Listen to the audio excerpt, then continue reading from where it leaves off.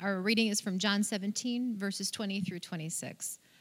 I do not ask for these only, but also for those who will believe in me through their word, that they may all be one, just as you, Father, are in me and I in you, that they also may be in us, so that the world may believe that you have sent me. The glory that you have given me, I have given to them, that they may be one, even as we are one. I in them and you in me, that they may become perfectly one, so that the world may know that you sent me and loved them, even as you loved me. Father, I desire that they also, whom you have given me, may be with me where I am, to see my glory that you have given me because you loved me before the foundation of the world. O righteous Father, even though the world does not know you, I know you, and these know that you have sent me. I made known to them your name, and I will continue to make it known, that the love with which you have loved me may be in them and I in them. Thank you, Heather. Let me clean up here a little bit. Well, good morning.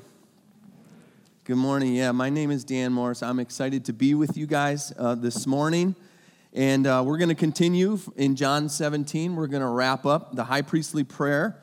We're going to be looking at verses 20 to 26. And, it's interesting. I have been reading this prayer now over and over again. And as I've been studying it and meditating on it. And I think I've taken this prayer for granted. I've read it kind of like, oh, yeah, this is great. Jesus prays for us. But I've never really unpacked it to the degree which I have in the last week, and it's absolutely humbling. This prayer is very humbling. It is a supernatural prayer between God the Son and God the Father. And it's absolutely beautifully rich and deep in its theological meaning, and the richness is overwhelming in how Jesus is praying for us, for himself and for the church.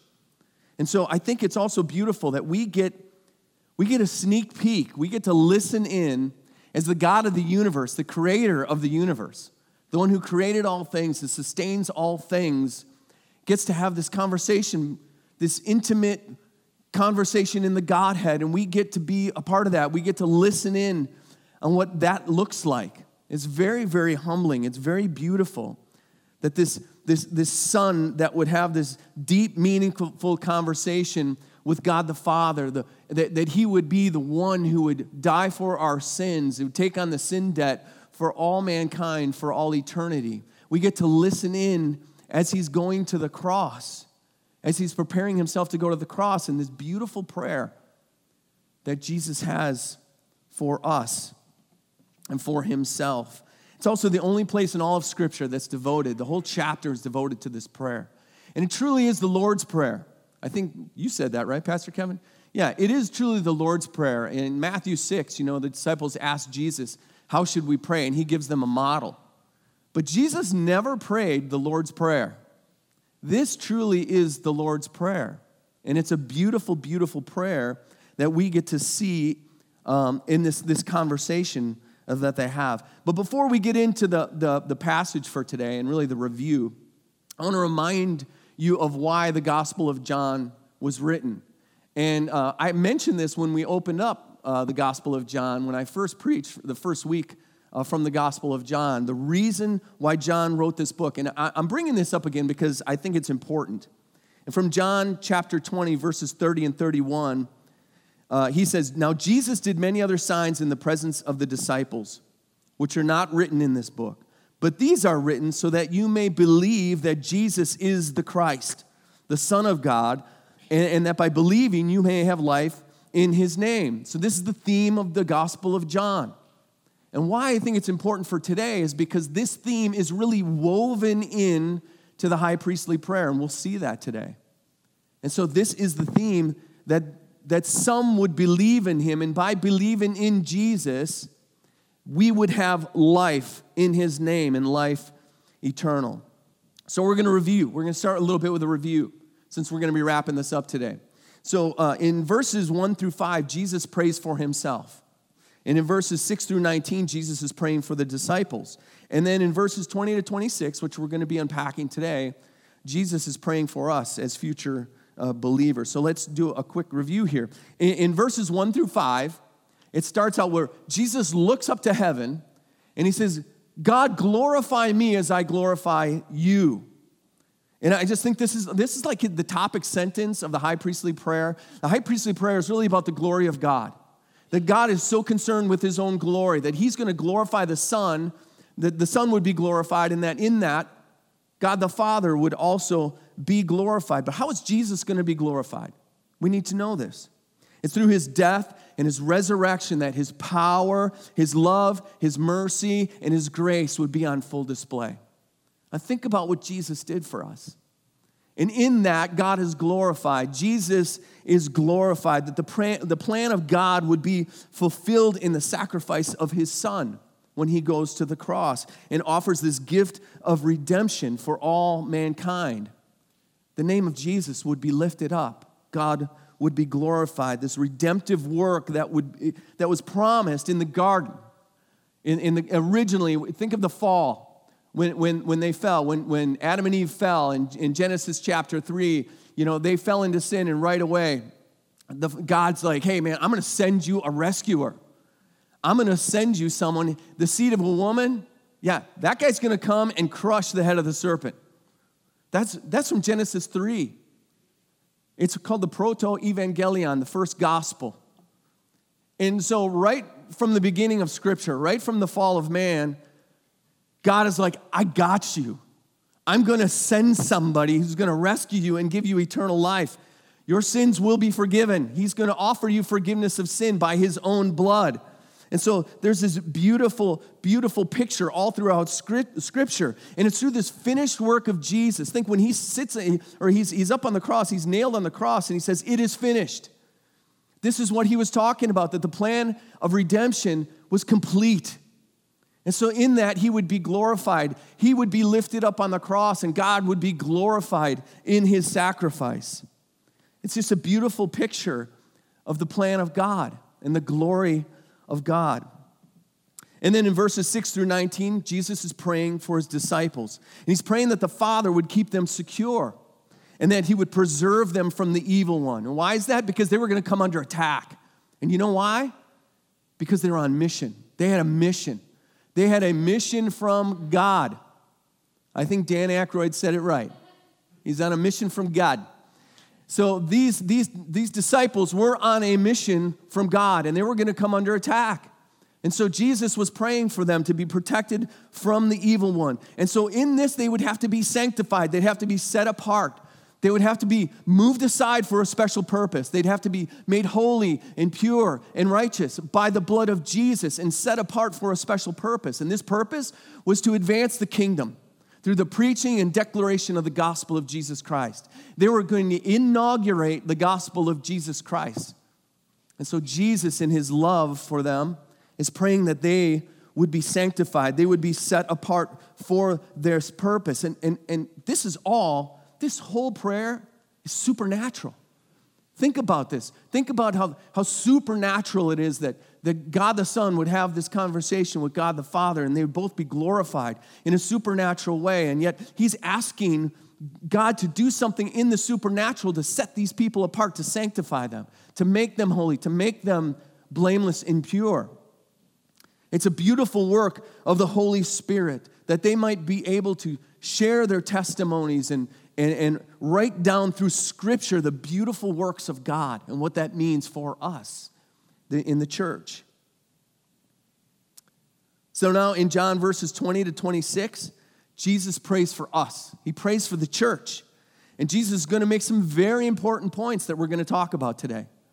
Number one, he's going to stress unity.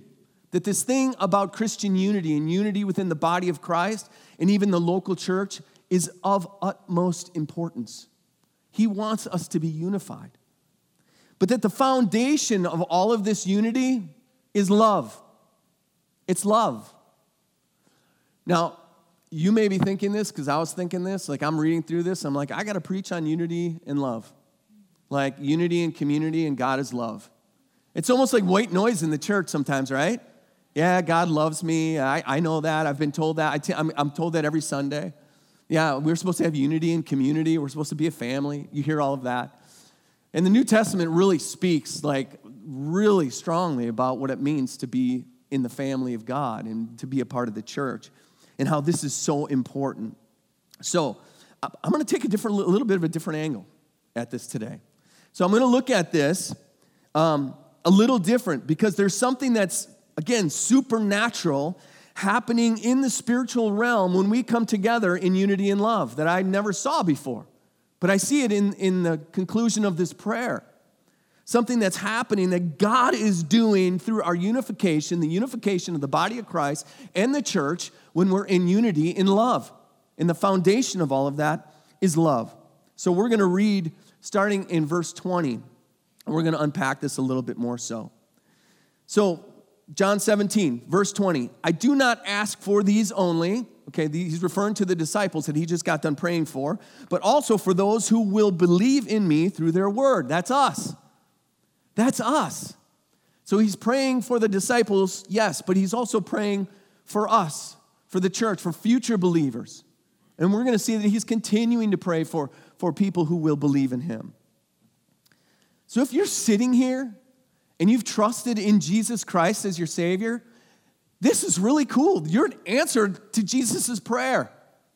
Like Jesus prayed for your salvation. Jesus prayed for you to be saved. He prayed for me to be saved. That we would believe in him through the words that were written by the disciples. The scriptures, the Holy Scriptures would speak to us. And that we would, through hearing this gospel message, that we'd come to faith in Jesus Christ. That's his prayer for us. Jesus is praying for us. That's amazing. He is in communion with God the Father, God the Son and God the Father, and he's praying for us. I mean, think of all the things that Jesus could be praying for. And he's praying for us in our salvation. So let's go into verse 21. That they may be all one, just as you, Father, are in me, and I in you. That they may also be in us, so that the world may believe that you have sent me.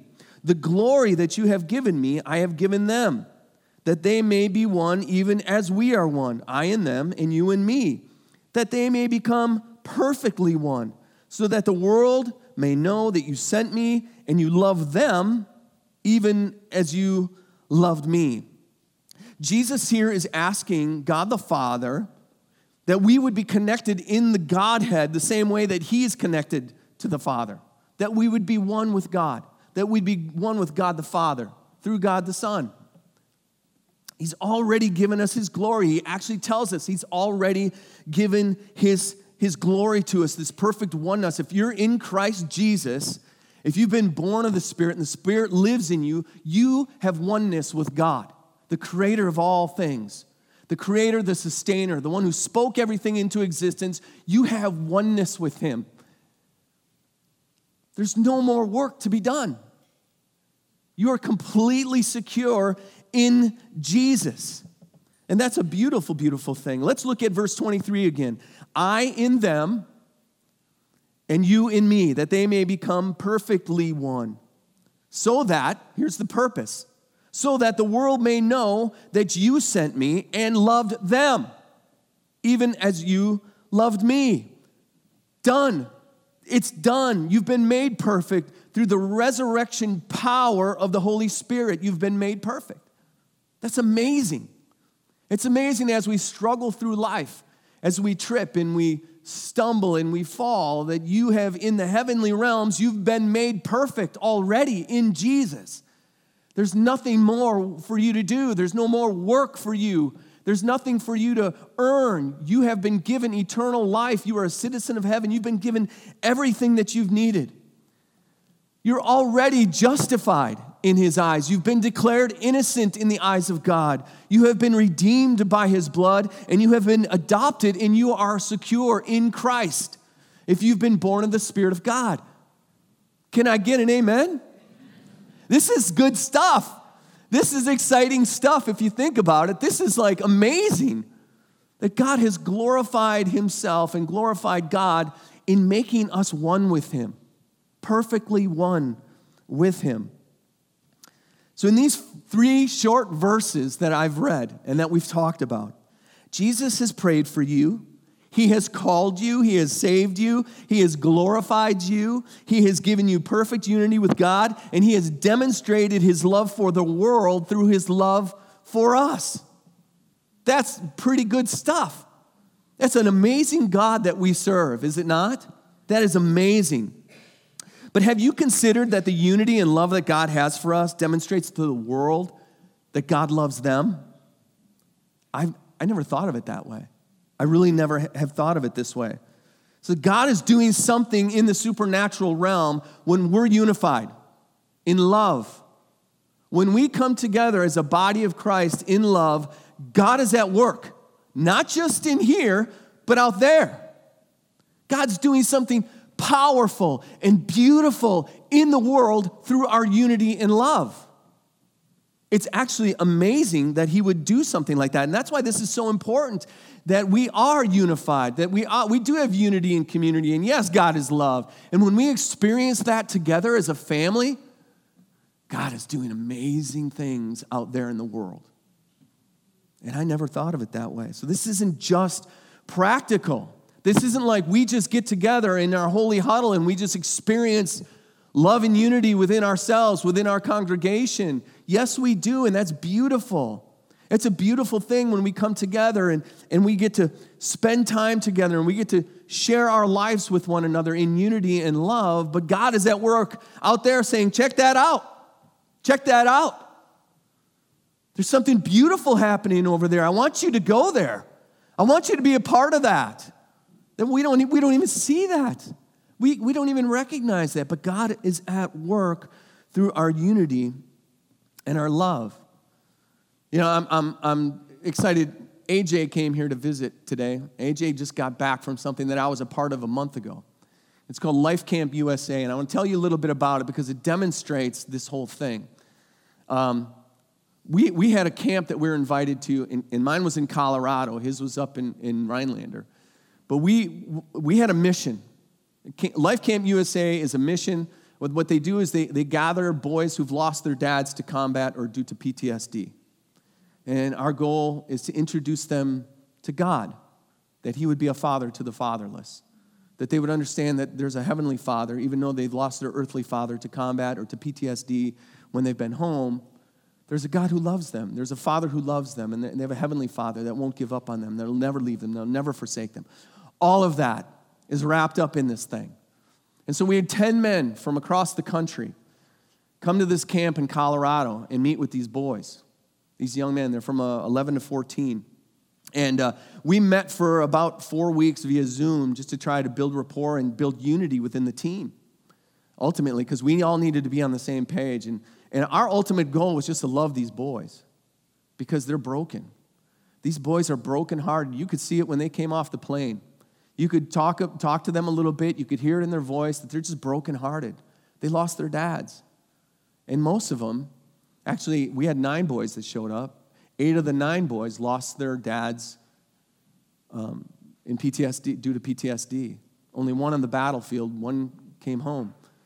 And the rest of them, you know, they took their lives when they came home. And so we realized that there's a lot of shame in the community, in the military community, and just in general, that, hey, my dad didn't die on the battlefield. He came home and took his own life. And so we wanted to do something to try to restore the dignity. And this whole week, we were teaching them practical life lessons and pointing them to Jesus, pointing them to the Bible, teaching them how to live life, that integrity matters, that hard work matters, that resilience matters. These things matter, and these all point to your life plan, which is in Jesus. And so we're trying to lead them to Jesus, that they might experience life through him. It was very emotional. A lot of tears shed, a lot of brokenhearted little boys.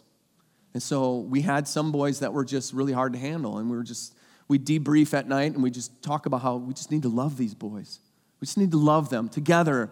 10 men, and we had macho men. We had a Navy SEAL, an Air Force Special Force guy, a combat controller. We had a naval pilot. We had a survival instructor from the Air Force. We had a bunch of hunters. We had some pretty macho guys. And, I think that was a little intimidating. But we were just like, hey, man, we're just going to love these boys, even though that they're a mess. We're just going to love them together. As the body of Christ, we're going to love them. And it wasn't a few days before you could start to see this love and this unification of these men take effect. We all loved Jesus. We all declared our love for Jesus and our love for one another, that we were the body of Christ and we were coming to serve these boys. And we had this special moment, and I just want to tell you about it because it's very special and it's something I'll never forget. We wanted to restore some dignity in the sacrifice of these men who took their lives due to PTSD. Because ultimately, this is a wound of war. It's up here. The battlefield just changed. It was over there, and now the battlefield is in here. And so they sacrificed their lives for their country nonetheless. And these boys who had some shame, and because of that, we were going to try to restore dignity into their lives and let them know that we honored them and we honored their sacrifice and the sacrifice of their dads. So we came up with an idea, and it was 10 of us standing in a line. And we marched these boys out in front of us under the American flag, and we stood at attention in front of them because we wanted to honor them. And one of the guys, his name is Trevor, who's the Air Force Combat Controller, just read this beautiful letter to them about how much we love them and how we appreciated their sacrifice and the sacrifice of their father and what that meant to our country, and that they shouldn't be ashamed, that their dad's life and the way that it ended had dignity and honor, and we restored that. We want to restore that. We want to recognize that. And your sacrifice as children, as boys, as young boys, you gave up your father for our country. And we wanted to restore that dignity, and we just stood there at attention, and they began to quiver, and tears began to fall down their face. And then he called us to attention.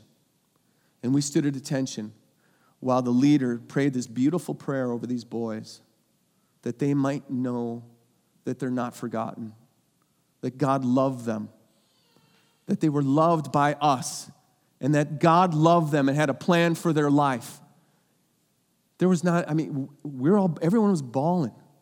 They were crying. These boys were crying. I don't know if they'd never heard that before, but they felt love from these men who were unified in this mission to love them, to love these boys, and they began to weep, and we began to weep.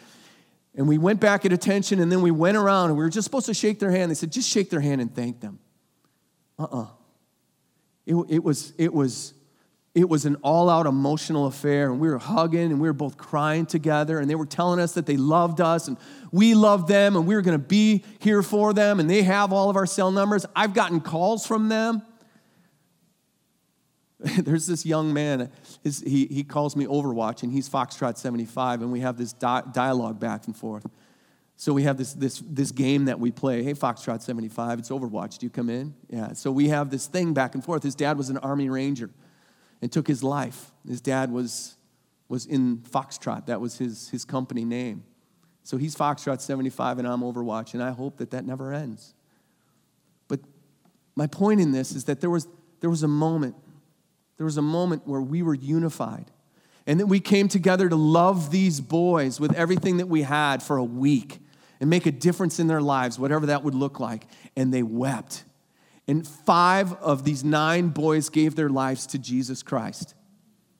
I mean, it was a beautiful thing. I got to baptize 2 of these boys in the river.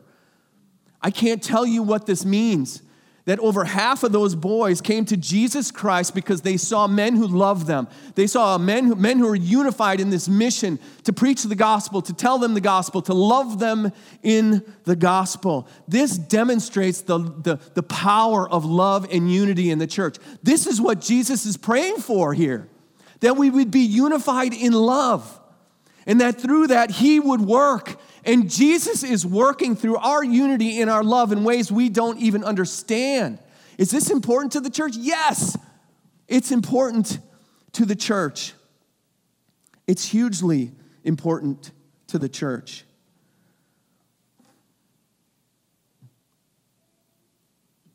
Let's go to verse 24. That was a really weird transition. Sorry about that. I got a little out of control there. Father, I desire listen, this is beautiful. This is still just so beautiful. Father, I desire that they also, whom you have given me, may be with me where I am, to see my glory that you have given me because you loved me before the foundation of the world. Think about this, that Jesus, again, the creator of the universe, wants us, desires us to be with him. How beautiful is that this omnipotent, all-powerful God would want us to be with him. He desires us. He desires us. Do you know that you're desired by God? God himself desires you. That's so beautiful. It's not like just, you come to faith in Christ and he's just kind of like, okay, now you're on your own. No, he desires you. He wants to have intimacy with you. He cares deeply about you. He's the King of glory, and he wants to be with us. It's so humbling as I read this, and I've probably skipped over that a million times, and here I'm like, man, Jesus desires me? Yes, he desires us. Think about it. Have you ever wanted to be with somebody so bad that you're almost obsessed with that person? Yeah, I've been there. It was my wife. She's glad to hear that, I'm sure. She knows about this. It's kind of a funny story. When we first met, we spent tons of time together, and she's my best friend. My wife is my best friend. I love my wife. We have so much fun together. She's a hoot. She's a lot of fun, and I just love being with her. So her and I have this kind of like cool relationship that we just like, I'd rather do anything I do with the boys, I'd rather do with her. But some stuff she doesn't like to do, so I do with the boys. But I'd rather do it with her. Well, early on in our marriage, she could tell, like I'd be tying my shoes on to go to work, and she'd be like, you really don't want to go to work, do you? I'm like, no, I don't. I want to be with you. I want to just stay home and hang out and just, do what we do, and just live life together. I didn't want to leave. I wanted to be with my wife, and there'd be times where I'd go, I'm going on a sales call. Would you come with me?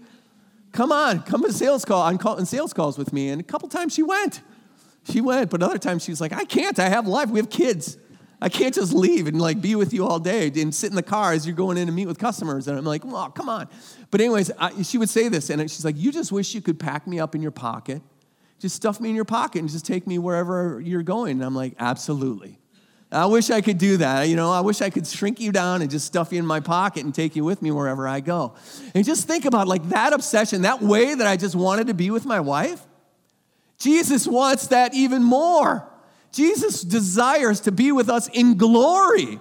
He desires that we would see his glory, that he could put his full glory on display, and that we would be a part of that. That we'd be perfectly one with him and the Father, and that we would enter in his glory, and that he would be able to show us that. That's his desire. It makes my obsession with my wife look just kind of silly.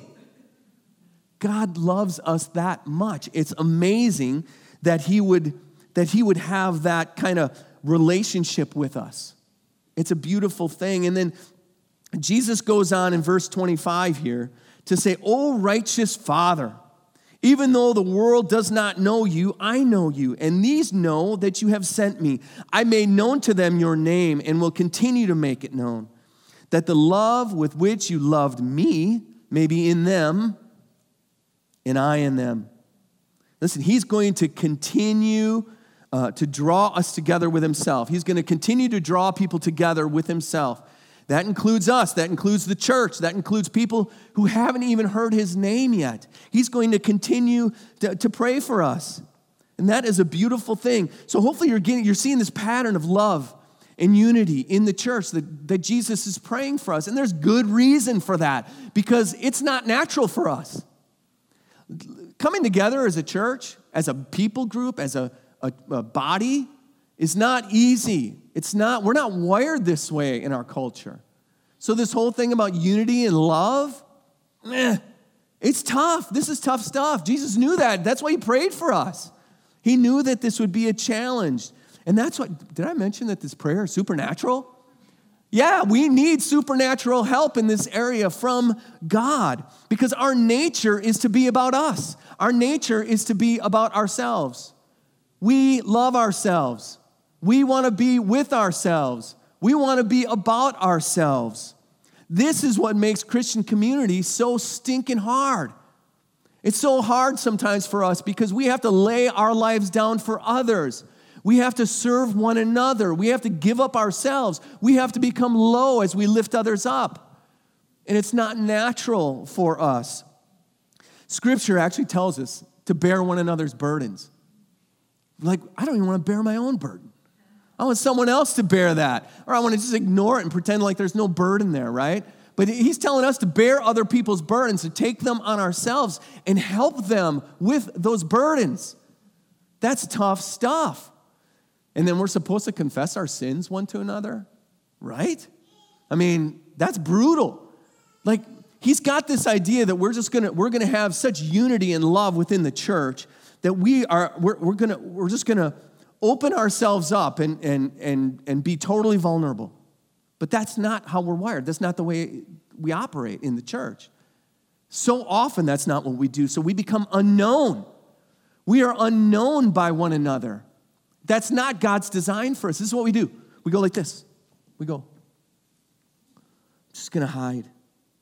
Just going to spend some time out in creation. That's where I meet God. I'm going to do it another way. That's not God's way. That's not God's way, that we would isolate ourselves and that we'd hide from him and that we would hide from each other.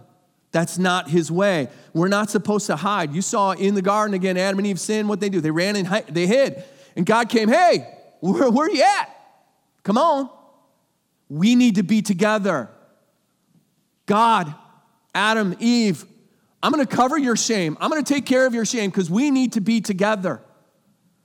I'm going to take care of that. I'm going to send a rescuer who's going to take care of that for all mankind, for all eternity. He's going to take on the sin debt through the gospel of Jesus Christ for all mankind. This is a done deal. Come together. Come with me. That's supposed to be the posture of the church, and to love others and to be in this supernatural posture of love and unity. It's so beautiful when you see it. Have you ever experienced it? That you'd be so unified as a group, that you would have this intimacy with one another, that you'd be able to truly share yourselves. It is completely liberating when you can share your faults and your failures and your fears with one another. When you can come up to a brother and just go, oh, look at the junk inside me. Look at all this junk. I got a lot of junk going on in me.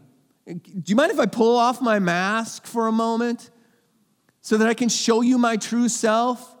Because I need you in my life. I need you to help me with this. I've got sin that I'm dealing with, and there's stuff that I'm going through that's just, it's ugly and it's messy and it's destructive, and I need you. I need your help.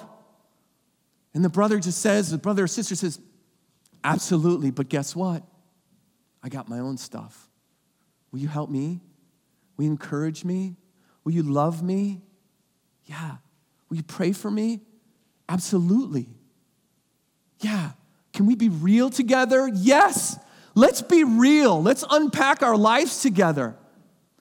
Let me be one with you as Jesus is one with the Father and we are one with him. Let me be one with you. Let me show my burdens to you so you can carry mine and I can carry yours. And we can be in this together. And we can experience the love and unity of God, and we can let God do something beautiful in that. Beautiful, transformative, something that we haven't seen before. God at work, not just on a Sunday morning. Not just on a Sunday morning. This whole idea like we have in the American church of like non-unity is a total foreign concept in the scriptures. The Sunday church is like non-recognizable in the New Testament. And I'm not talking about, unity is not uniformity, by the way.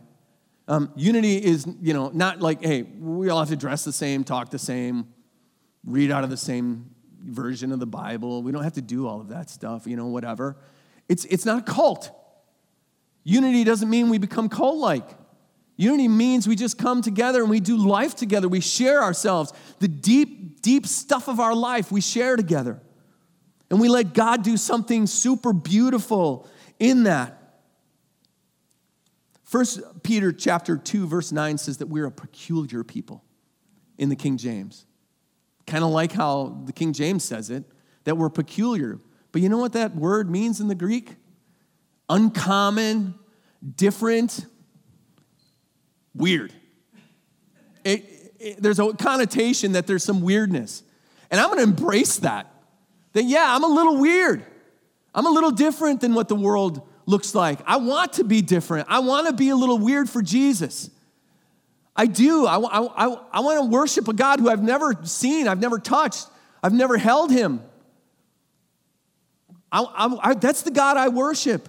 I want to lay my life down for my brothers and sisters. Who does that in the world? I want to live differently. I want to come together as the body of Christ and have something supernatural happen here. I want to confess my faults and my sins to somebody that would do the same to me and that I could trust and that we could bear one another's burdens. I want to serve one another. I want to become low. I want to give up my life. That's uncommon. That's weird. But that's who we are. We're peculiar people, and God is doing something beautiful in that we don't quite understand. And we don't need to. We need to obey the Scriptures. The Scripture tells us to come together, that we're one with God and that we're to be one with one another. Francis Chan, in his book, The Letters to the Church, says that the unified church looks so beautiful, so attractive.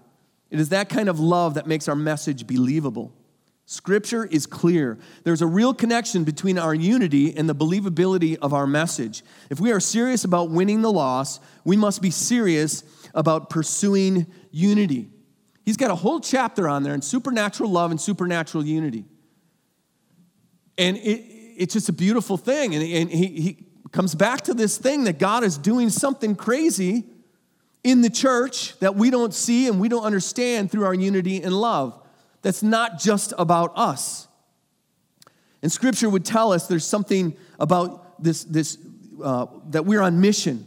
That really we're on mission when we're unified in love, and how love is foundational to this unity. I'm going to read from 1 John 4, 7 to 12, because it's really beautiful how it's written here. Beloved, let us love one another. Love unity. Love unity. For love is from God. It's supernatural. God-centered love is not from us. It is from God. And whoever loves has been born of God and knows God. Anyone who does not know or does not love does not know God, because God is love. In this, the love of God was made manifest among us, that God sent his only Son into the world that we might live through him. In this is love. Not that we have loved God, but that he loved us and sent us his Son to be the propitiation or the atonement for our sins. Beloved, if God so loved us, which he does, he so loved us, we also ought to love one another. No one has ever seen God. If we love one another, that's the third time in this text that he said love one another. God abides in us and his love is perfected in us. So there's this beautiful picture that John is writing here about loving one another and the unity of the church and how that brings us together and what God is doing in all of that. God is perfecting his love in and through us. And in this scripture, and all through the scriptures, there's two ways that love here is described in this sense. There's the love of God, which is agapeo, and there's what God does, that God loved us. The other way. It's agape and agapeo. Agape is a noun. It's the love of God. Agapeo is that God loved us and that we're to love others. That's a verb. And in the scripture, that's how it's written. Agapeo is seen. It's tangible. It works. It just doesn't sit around and have theological discussions about the concept of love. Love works. Love reaches out. Love forgives. Love extends grace. Love serves one another. Love confesses your sins one to another. There's all of that. Love bears one another's burdens. See, love is on display in the gospel, but this passage tells us that it's perfected in us. When it's on display, we love like Jesus, and Jesus is on display through our love. This passage says in verse 12 that no one has ever seen God. But our love shows the world who God is. The world sees God through our love. No one has seen God, but it's perfected in us. It is shown off, it's displayed. God's love is made manifest in us. It's made glorified and beautiful in us in the way that we love one another and people outside. But in this context, he's talking about us loving one another. So through our love, which is foundational to our unity, God is glorified. God is glorified. And listen, I want to read to you another passage from Philippians 1:27. Listen to what God does in the supernatural when we are in unity together. Only let your manner of life be worthy of the gospel of Christ, so that whether I come and see you or am absent, I may hear of you that you are standing firm in one spirit, with one mind, striving side by side. Sounds like unity to me. For the faith of the gospel, and not frightened in anything by your opponents. This is a clear sign. Listen to this. This is a clear sign to them of their destruction. Whoa. But of your salvation, and that from God. So in Philippians, Paul's making this point that when we're unified, we're standing firm in one spirit with one mind, striving side by side for the sake of the gospel of Jesus Christ. People see that and go, whoa, I'm so lost. I'm so lost without Jesus. I see this beautiful picture of unity and love, and God is doing something beautiful in their lives and saying, come, you need me. You need that. They have something you don't. You're lost. I'm going to show you your destruction by their love and unity. I mean, that's pretty low-risk evangelism for us to get together in unity and love and let God bring the harvest. That God would show people their lostness through our unity and love. I mean, think about our church. Think about the American church. Think about the condition of the church and how we're unified and how we're divided and how we're split up and how we can't come together and how we argue and we have all this strife. You hear about it in the news. I heard this morning that the SBC is being investigated by the DOJ. That's a lot of initials I just put out there. I hope you know what that means. The Southern Baptist Convention is being investigated by the Department of Justice. I mean, you hear that stuff and you're like, what's happening? This is why Jesus is praying for us. We need to come together as the church in unity and love. And God, in his providence, in his providential, supernatural way, he's using our unity and our love to show the world that they are completely without hope and in need of a Savior. And when that happens, when we are unified and they realize their need for Jesus, they come. They come because they see something beautiful here, something the world doesn't have to offer. Something that, gang members talk about the connection that they have within the gang and in their family and how powerful that is. They see it in the church in a more powerful way, a more intimate way, a more meaningful way, and God uses that and brings them to Jesus. So this unity and love thing, there's unity and community and God is love, but there's also something happening out there that we don't understand when we come together as the body of Christ, and that's what Jesus is praying for. So I'd like to invite up the band at this time. As we conclude, Jesus' prayer is that the glory of God would be so brightly manifested in our lives, in unity and love, that the world could not, even if it wanted to, could not resist the beauty of the cross of Christ. And they would come. This whole unity thing, this whole love thing, it ain't about you. It ain't about me. It's about us. And ultimately, it's about the glory of God. It's about Jesus Christ himself accomplishing his mission through us. And it's a beautiful thing that we get to partake in that. We get to be a part of that. So I'm going to ask you some questions here. By entering into this in the church,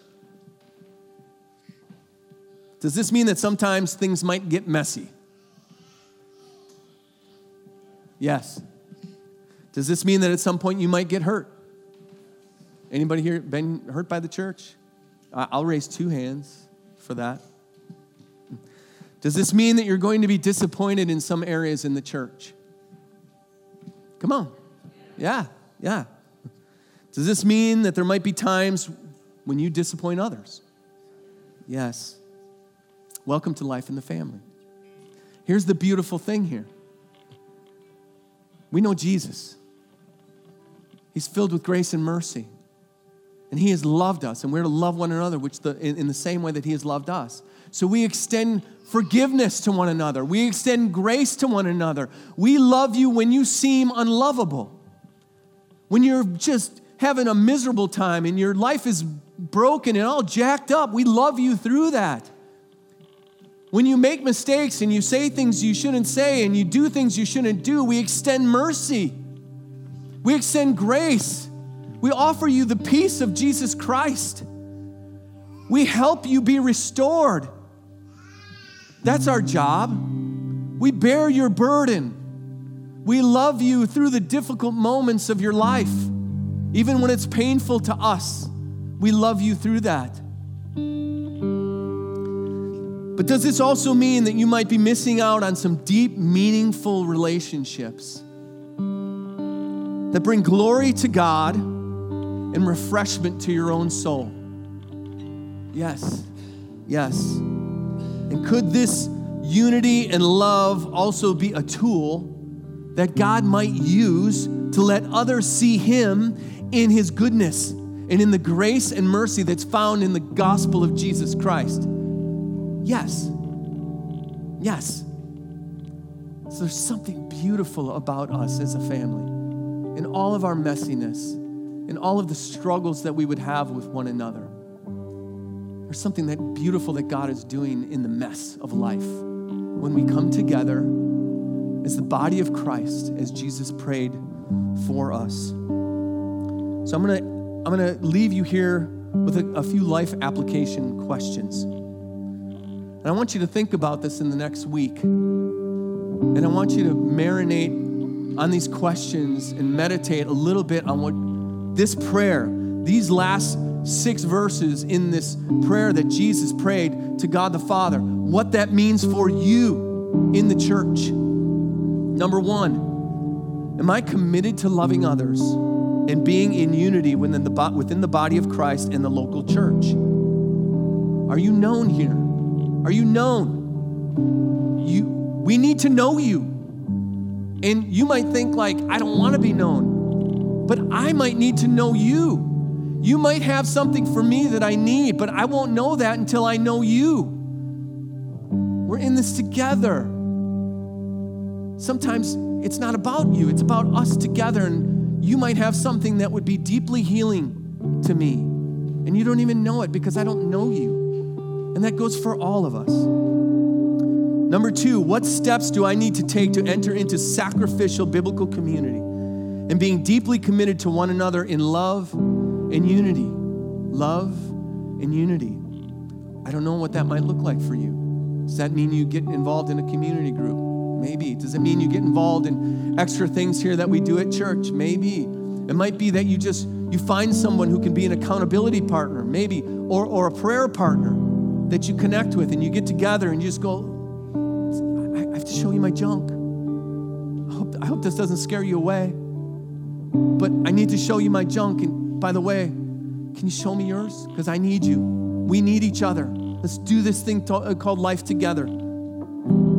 Number 3, are there things I need to remove or add in my life so that I have time for my brothers and sisters in Christ? The busyness thing, it's a joke. Do you know how much time I spend golfing? It's a 4 to 5 hour endeavor, and I probably do it 3 times a week. It's a joke. Do I need to go down to like 2 rounds of golf maybe? Do I need to eliminate golf from my life so I can bless my brothers and sisters in Christ? Am I willing to do that? Yeah. How much time do I spend on my phone? How much time do I spend in front of the TV? How much time do I spend on me and my wants and my desires? Taking care of me, being about me. I need to be about you. We need to be about us in the glory of God, in the glory of Jesus Christ, in his prayer of unity and love. See, God is doing something supernatural in the gathering of his people, in the ecclesia of his people. God is doing something beautiful. Don't miss out on it. Don't miss it because you're too busy or you've got other ideas about what the church should look like. We're to do this together. We're to do this together. So let's enter this together. Let's come together as a church. Amen? Amen. Let's stand and let's worship.